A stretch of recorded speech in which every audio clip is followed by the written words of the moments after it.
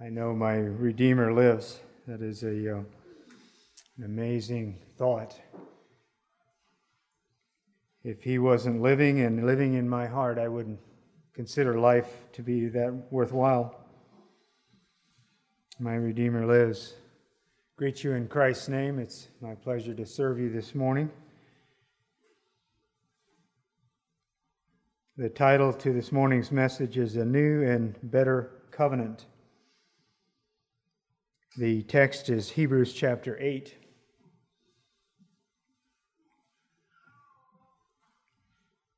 A new and better covenant. In the first century, when a young Jewish man reached marriageable age, his parents would arrange for a marriage with a suitable young lady, and they would meet together, I'm told, to work out a bride price. The dowry was worked out between the families, and the daughter and the young man would meet with their parents. And if they reached a suitable arrangement, the young man, the father of the prospective husband, would pour out a glass of wine and give it to the young man. And the young man would take this glass of wine in his hand, and he would turn to the young woman, lift the cup up and hold it out toward the young lady, and this is what he would say: "This cup is a new covenant in my blood, which I offer to you." In other words, I love you and I will give you my life. Will you marry me? That is the modern way of saying it. But he said, I would offer you this new covenant in my blood. And the young lady had two options. She could take the cup from the young man and say, "No, I will not accept this," and give it back to the young man. Or she could, without saying anything at all, take the cup of wine in her hand and drink it. And this then would symbolize her acceptance of the marriage covenant. Covenant for life.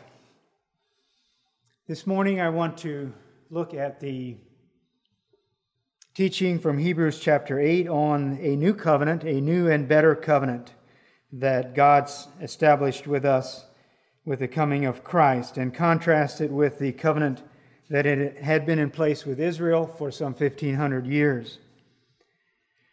First, a definition of a covenant.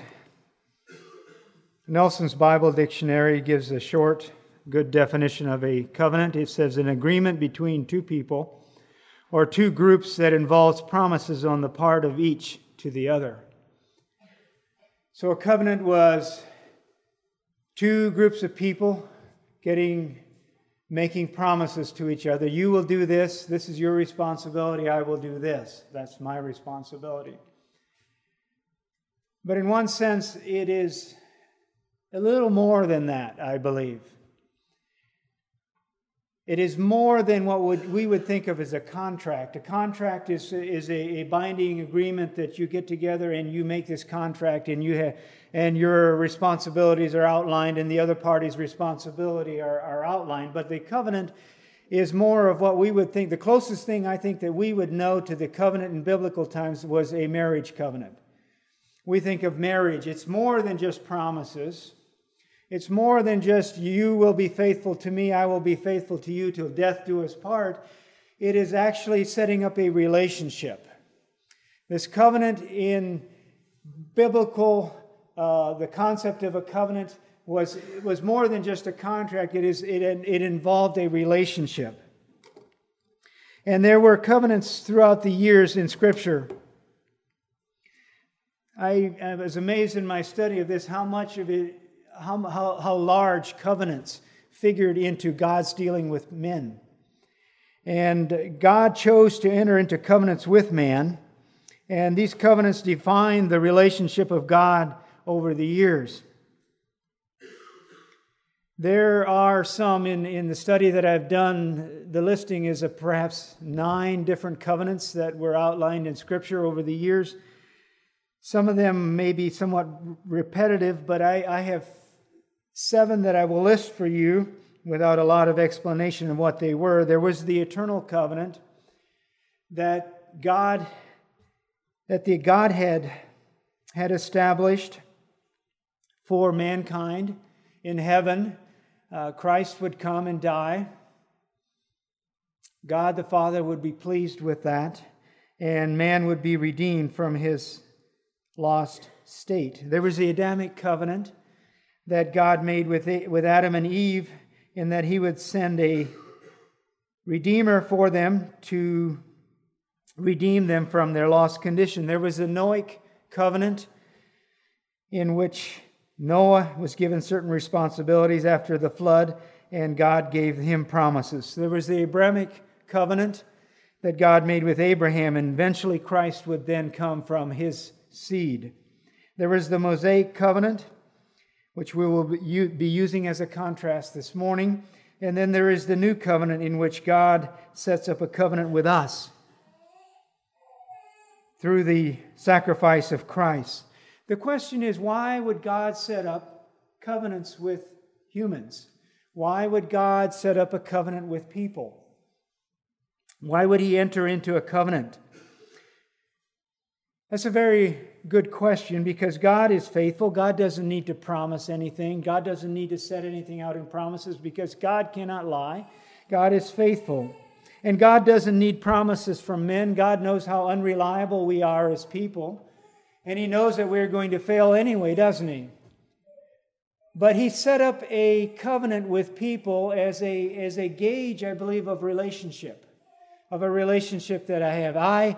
God, will bless you in this way, and your responsibility is to follow me. And He can gauge, and we can gauge our faithfulness in this covenants with God by entering into these covenants. Abraham was the recipient of the covenant. And I'm reading here from Genesis 12, the first 3 verses. The Lord said to Abram, "Go from your country and your kindred and your father's house to the land that I will show you, and I will make of you a great nation, and I will bless you and make your name great, so that you will be a blessing.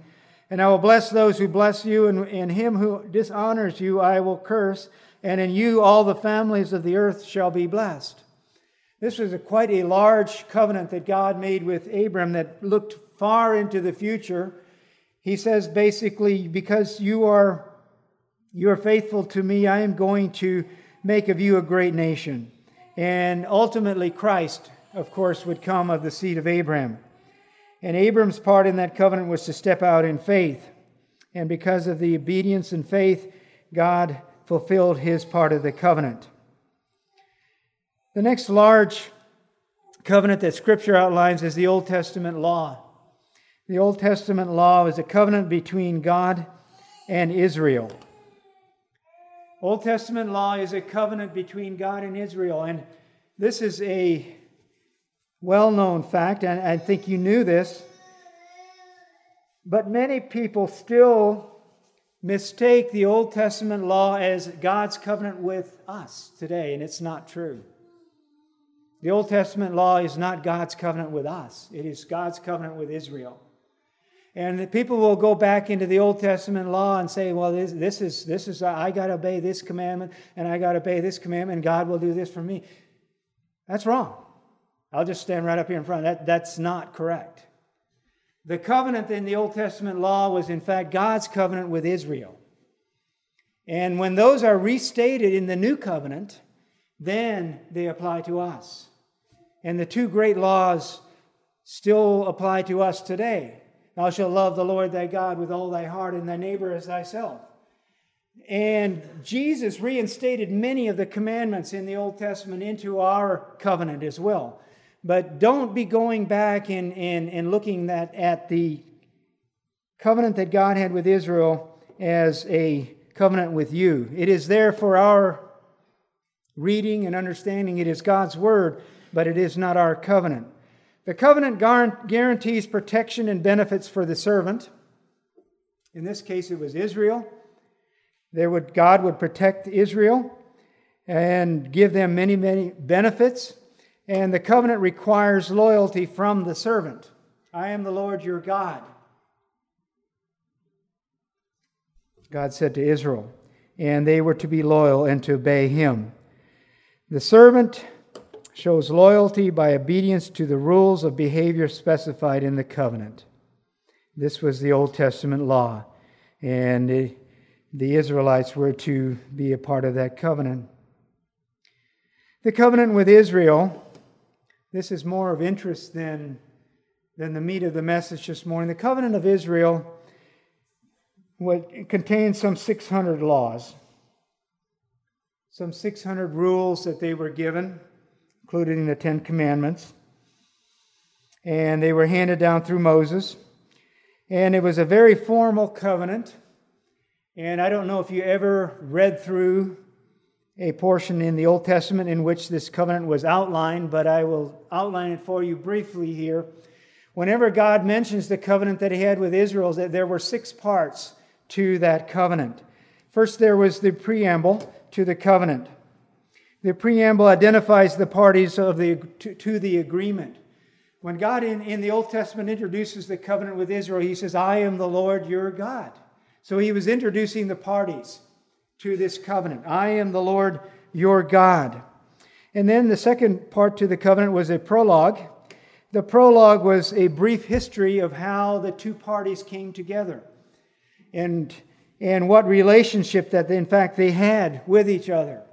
And if you're reading through Deuteronomy, or if you're reading through Numbers, or you're reading through Exodus, and the covenant is outlined, He says, I am the Lord your God. That's the preamble. The prologue is, I brought you out of Egypt. That's the relationship that I had with you.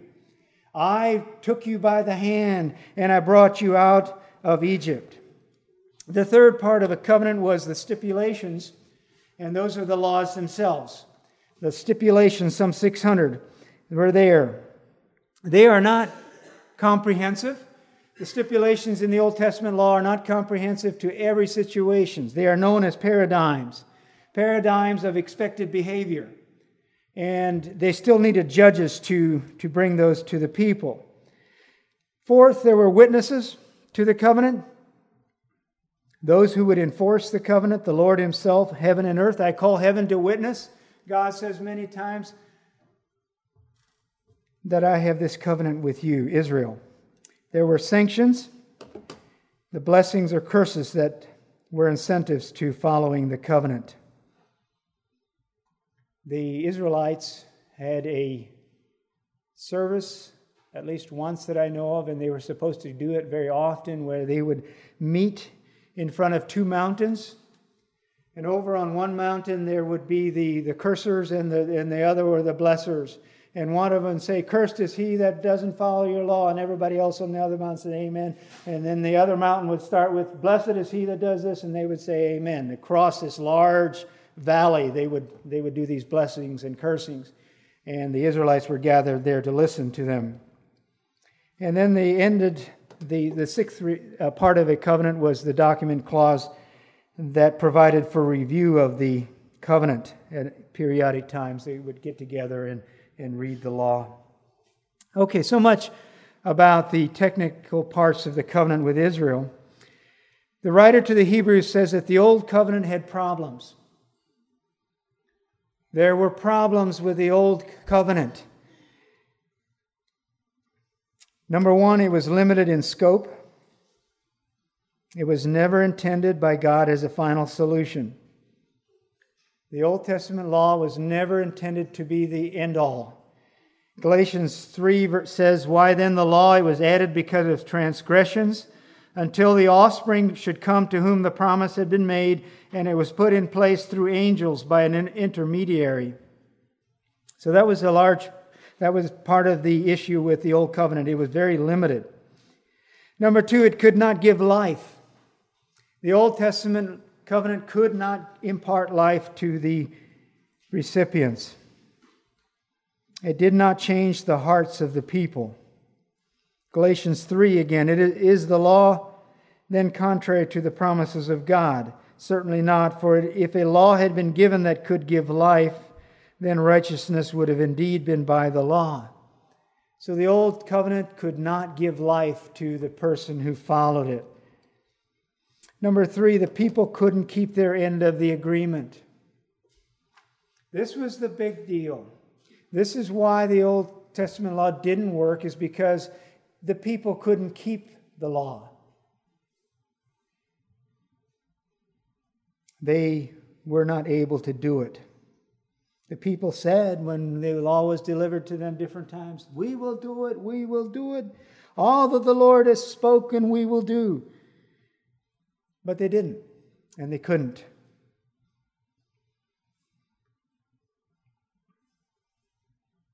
The law is there.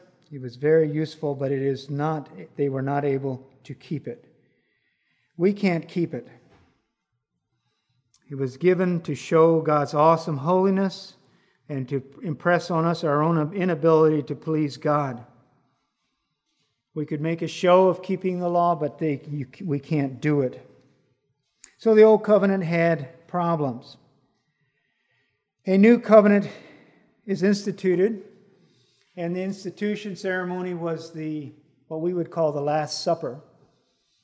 When Jesus met with his disciples to eat that Last Supper together, he instituted a new covenant that we have in effect still today. Not only with the Israelites from that time forward, but with all nations. All nations were then to be a part of this new covenant. God instituted a new covenant in that upper room. Reading from Luke 22, says, "And he took bread, and when he had given thanks, he broke it and gave it to them, saying, 'This is my body, which is given for you. Do this in remembrance of me.'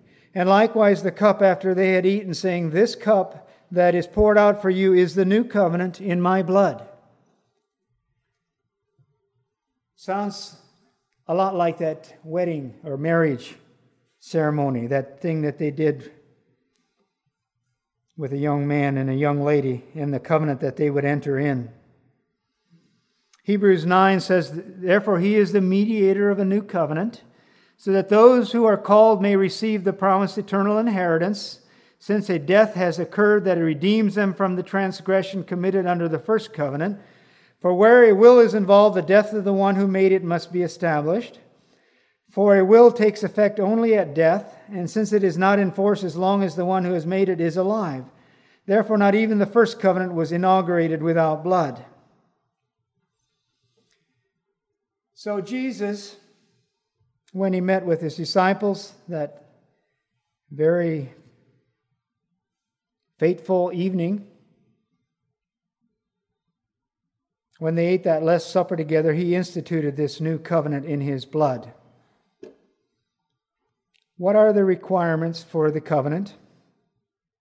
The covenant that we are a part of today. What are the requirements? What are the requisites? What needs to be a part of that covenant? First of all, there is the testator.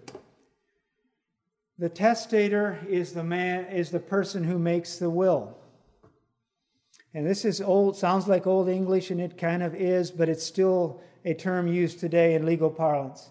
There's a testator. If you are a testator, you are a person who writes out a will, and that will, in fact, is still in force when you die. You are a testator. You are legally a testator, and you have made this will. The female version of a testator is a testatrix, and you try to find a synonym for that, and you won't. I've looked, at least. There is no more modern term for a testatrix. Testatrix is a female who has a living will, and when they die, this will takes effect. And in the covenant that we have with Christ, the testator is Jesus. Jesus is the testator, and he made this will before he died, and this new covenant was put in place before he died, and when he died, it took effect. This will, this covenant took effect when he died. He is the testator. The second part to the requisite for the new covenant is the heirs. The heirs of the covenant are we as believers. We have become heirs of this new covenant. We are the beneficiary of the will and testament, the last will and testament. The believers, we are family by the grace of God, who are heirs. The third requisite for the new covenant is the goods that will be delivered. The goods that will be delivered is eternal life. I give unto them eternal life, and they shall never perish. This is the inheritance that we will receive, is eternal life. Isn't that amazing? We are the inheritors of eternal life. It's because we are in the will. Okay, we have been put in that will, and we will receive eternal life. That's amazing. That's amazing. We can't earn it. We can't in some way become worthy of it, but we have received eternal life because we are the inheritors. We are the heirs of eternal life, which will happen. The testator's death must occur, and we know that happened with Christ. He died. The testator gave his life at Calvary. And then there must be the reading of the will, or more technically, the fact of his death brought forward. We do that hopefully every time we meet. We read the gospel story. We read the will of God. We read it in our church services. We read about his will and what his will is. And we read that thing and we bring it forward and we say, Jesus died for me on the cross 2,000 years ago. It's right here in his will. And I read that will. And that is part of this covenant process, when I read that will. And then there must be witnesses. Initially, it was the disciples. And we, in a sense, become witnesses also. And then the seal was the Lord's Supper that was partaken then, and we do partake of it again and again as we wait for the new covenant to take effect, the will to take effect in the resurrection. Open your Bibles, if you don't already have them open, to Hebrews chapter 8. I want to read our text. Hebrews and chapter 8. It's not a very long chapter, and it has to do with the new covenant and the fact that the new covenant is a new and better covenant. Those of you who can, let's stand as we read the word. I'm reading from the English Standard Version this morning. Hebrews chapter 8. As we read, let's be thinking about this covenant and the reasons that the writer to the Hebrews here says that it is a new and better covenant. Verse 1, now the point in what we are saying is this: we have such a high priest, one who is seated at the right hand of the throne of the majesty in heaven, a minister in the holy places, in the true tent that the Lord set up and not man. For every high priest is appointed to offer gifts and sacrifices. Thus it is necessary for this priest also to have something to offer. Now if he were on earth, he would not be a priest at all, since there are priests who offer gifts according to the law. They serve a copy and shadow of the heavenly things. For when Moses was about to erect the tent, he was instructed by God, saying, see that you make everything according to the pattern that was shown you on the mountain. But as it is, Christ has obtained a ministry that is as much more excellent than the old as the covenant he mediates is better, since it is enacted on better promises. For if that first covenant had been faultless, there would have been no occasion to look for a second. For he finds fault with them when he says, behold, the days are coming, declares the Lord, when I will establish a new covenant with the house of Israel and with the house of Judah. Not like the covenant that I made with their fathers on the day when I took them by the hand to bring them out of the land of Egypt. For they did not continue in my covenant, and so I showed no concern for them, declares the Lord. For this is the covenant that I will make with the house of Israel after those days, declares the Lord. I will put my laws into their minds and write them on their hearts, and I will be their God, and they shall be my people. And they shall not teach each one his neighbor and each one his brother, saying, know the Lord, for they shall all know me, from the least of them to the greatest. For I will be merciful toward their iniquities, and I will remember their sins no more. And speaking of a new covenant, he makes the first one obsolete. And what is becoming obsolete and growing old is ready to vanish away. You may be seated.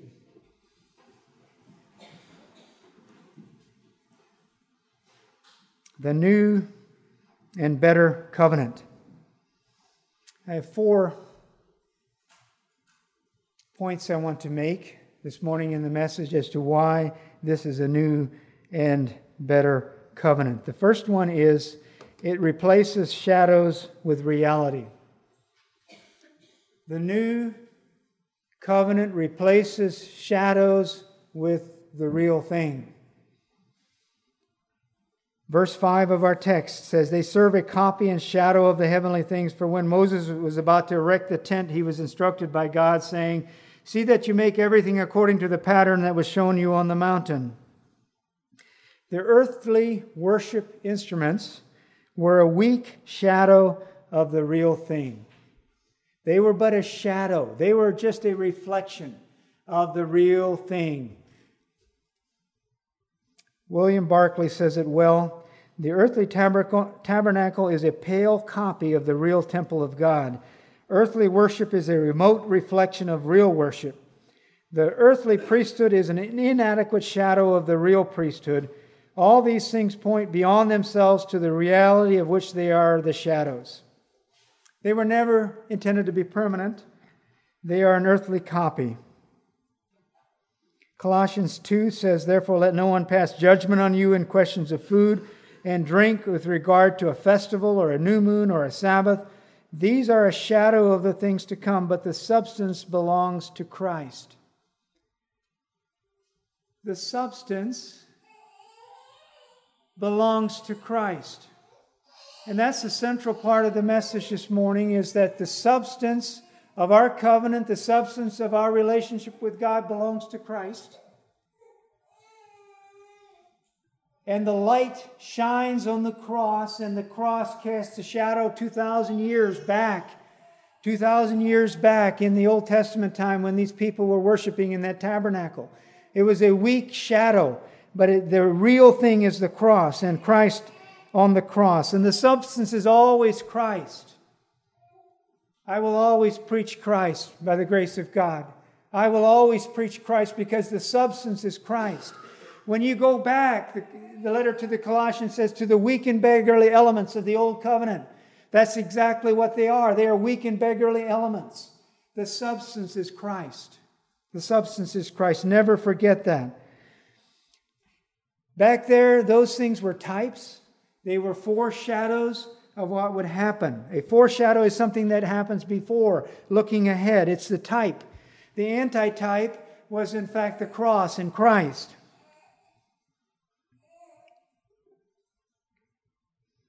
So many teachings and events in the Old Testament only make sense when they find themselves worked out in the pages of the New Testament. One can only understand the Old Testament in light of the New. And one can only get the richness, in a way, of the New Testament covenant in light of the Old. When you read the Old and the New, it's like two parts of a play. If you had a play where you had actors in scene one, they were the Old Testament, and they were doing all these things, and they were doing this tabernacle worship, and they're doing all this. They didn't really understand to the way that we can understand why they were doing all these things. In the New Testament, we look back in the New Testament and we see the things that went before, and they bring such beauty to and understanding to what's going on in the new covenant. The shadow was there, but the real thing is in Christ. The second point to the message this morning is, why is it a new and better covenant? Is that it replaces externalism with heart change. The new covenant replaces externalism with heart change. Verse 10 of our text from Hebrews 8. For this is the covenant that I will make with the house of Israel after those days, declares the Lord. I will put my laws into their minds, and write them on their hearts, and I will be their God, and they shall be my people. This is a huge difference in the new covenant. God writes His laws into our hearts and in our minds. It's an internalized covenant, not just external, written by the Holy Spirit on our minds and our hearts. The Old Testament law was so filled with little rituals and things that needed to be done, external things. But in the new covenant, God's Spirit writes on our heart.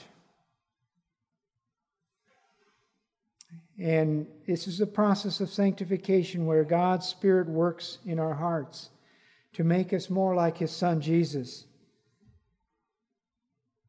And there is a whole world of difference. The prophet Ezekiel prophesied. He says, I will give you a new heart, and a new spirit I will put within you. And I will remove the heart of stone from your flesh and give you a heart of flesh, and I will put my spirit within you and cause you to walk in my statutes and be careful to obey my rules. You shall dwell in the land that I gave to your fathers, and you shall be my people, and I will be your God.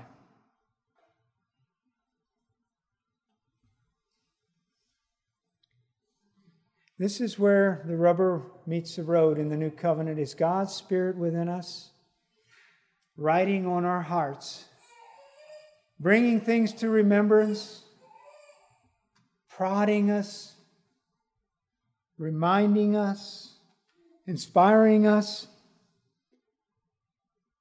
And if you would take anything away from the message this morning, this is the understanding that the Holy Spirit is within your heart, is within you. And we use the heart as a symbol of that. Is within you and working in your life. Turn with me, if you have your Bibles, to Romans chapter 8. I want to read a few verses there without a lot of comment. But this, I believe, is the crux of the new covenant. Romans 8. I want to read some verses there from the first part of Romans 8. The Holy Spirit, life in the Spirit, is where the new covenant has its strength. Verse 1, there is therefore now no condemnation for those who are in Christ Jesus, for the law of the Spirit of life has set you free in Christ Jesus from the law of sin and death. For God has done what the law, weakened by the flesh, could not do by sending His own Son in the likeness of sinful flesh.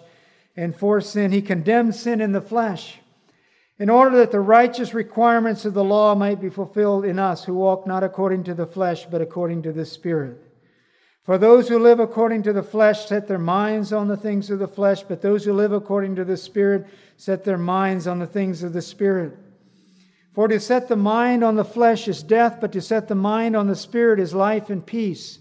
For the mind that is set on the flesh is hostile to God, for it does not submit to God's law. Indeed, it cannot. For those who are in the flesh cannot please God. You who, however, are not in the flesh, but in the Spirit, if in fact the Spirit of God dwells in you. Anyone who does not have the Spirit of Christ does not belong to Him. But if Christ is in you, although the body is dead because of sin, the Spirit is life because of righteousness. And if the Spirit of Him who raised Jesus from the dead dwells in you, He who raised Christ from the dead will give life to your mortal bodies through the Spirit which dwells in you. So then, brothers, we are debtors not to the flesh to live according to the flesh. For if you live according to the flesh, you will die. But if by the Spirit you put to death the deeds of the body, you will live. For all who are led by the Spirit of God are sons of God. I will put within you, the prophet Ezekiel says, a heart of flesh, and I will put within you my Spirit.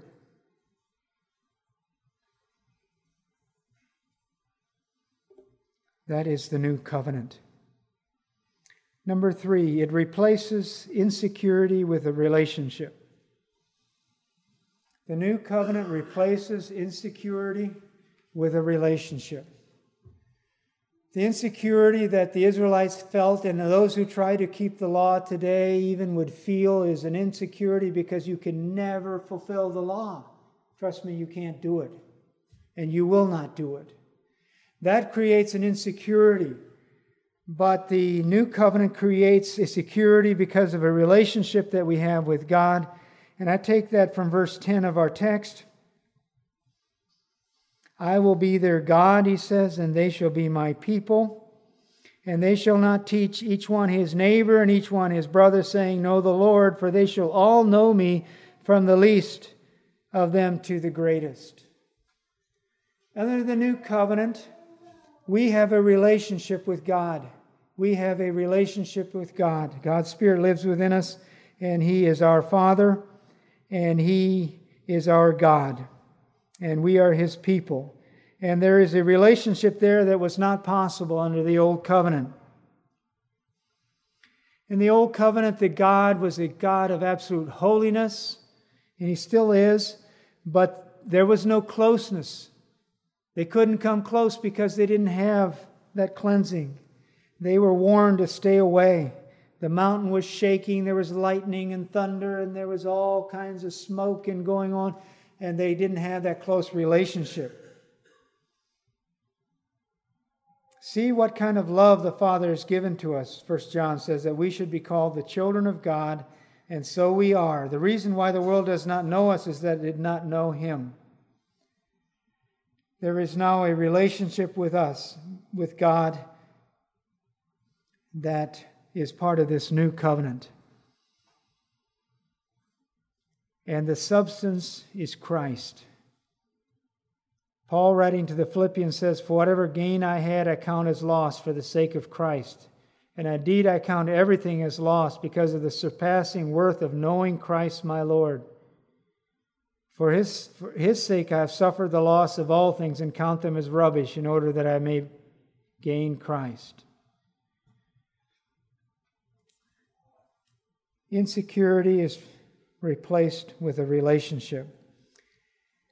The fourth reason that this covenant is a new and better covenant, it replaces covering with forgiveness. I don't understand this 100%, but in the old covenant the sins were covered, but in the new covenant our sins are forgiven. It replaces covering with forgiveness. He says in verse 12 of our text, I will be merciful toward their iniquities, and I will remember their sins no more.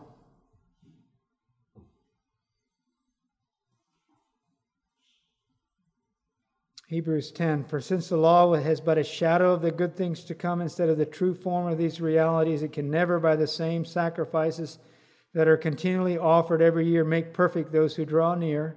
Otherwise they would not have ceased to be offered, since the worshippers, having once been cleansed, would no longer have any consciousness of sins. But in these sacrifices there is a reminder of sins every year. For it is impossible for the blood of bulls and goats to take away sins. But my sins are gone. This morning my sins are gone. I accept that by faith because God says so. My sins are gone. I have some aunts and uncles that sing together.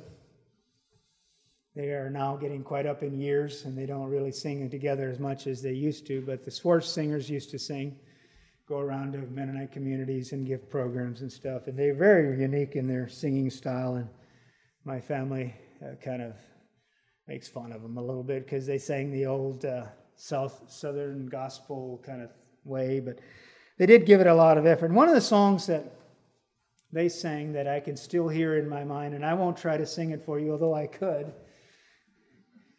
I can imitate them pretty well. And the song was, My Sins Are Gone. Nan, do you remember that song, My Sins Are Gone? Yeah, they used to sing that song. It goes like this, verse 1, You ask me why I'm happy, so I'll just tell you why, because my sins are gone. And when I meet the scoffers who ask me where they are, I say, my sins are gone.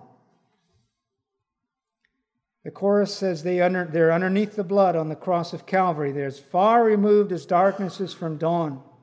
In the sea of God's forgetfulness. That's good enough for me. Praise God, my sins are gone. Verse 2, 'Twas at an old-time altar where God came in my heart, and now my sins are gone. The Lord took full possession. The devil did depart. I'm glad my sins are gone. When Satan comes to tempt me and tries to make me doubt, I say, my sins are gone. You got me into trouble, but Jesus got me out. I'm glad my sins are gone.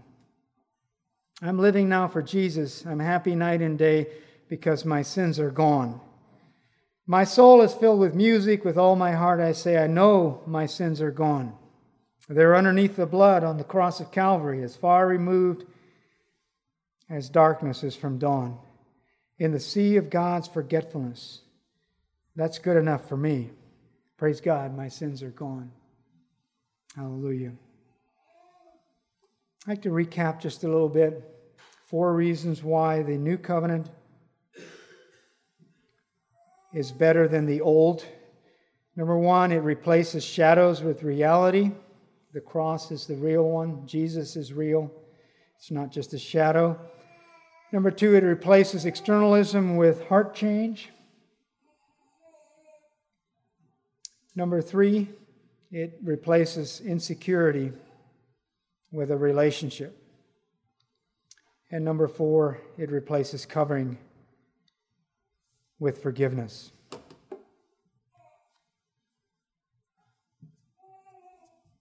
God bless you.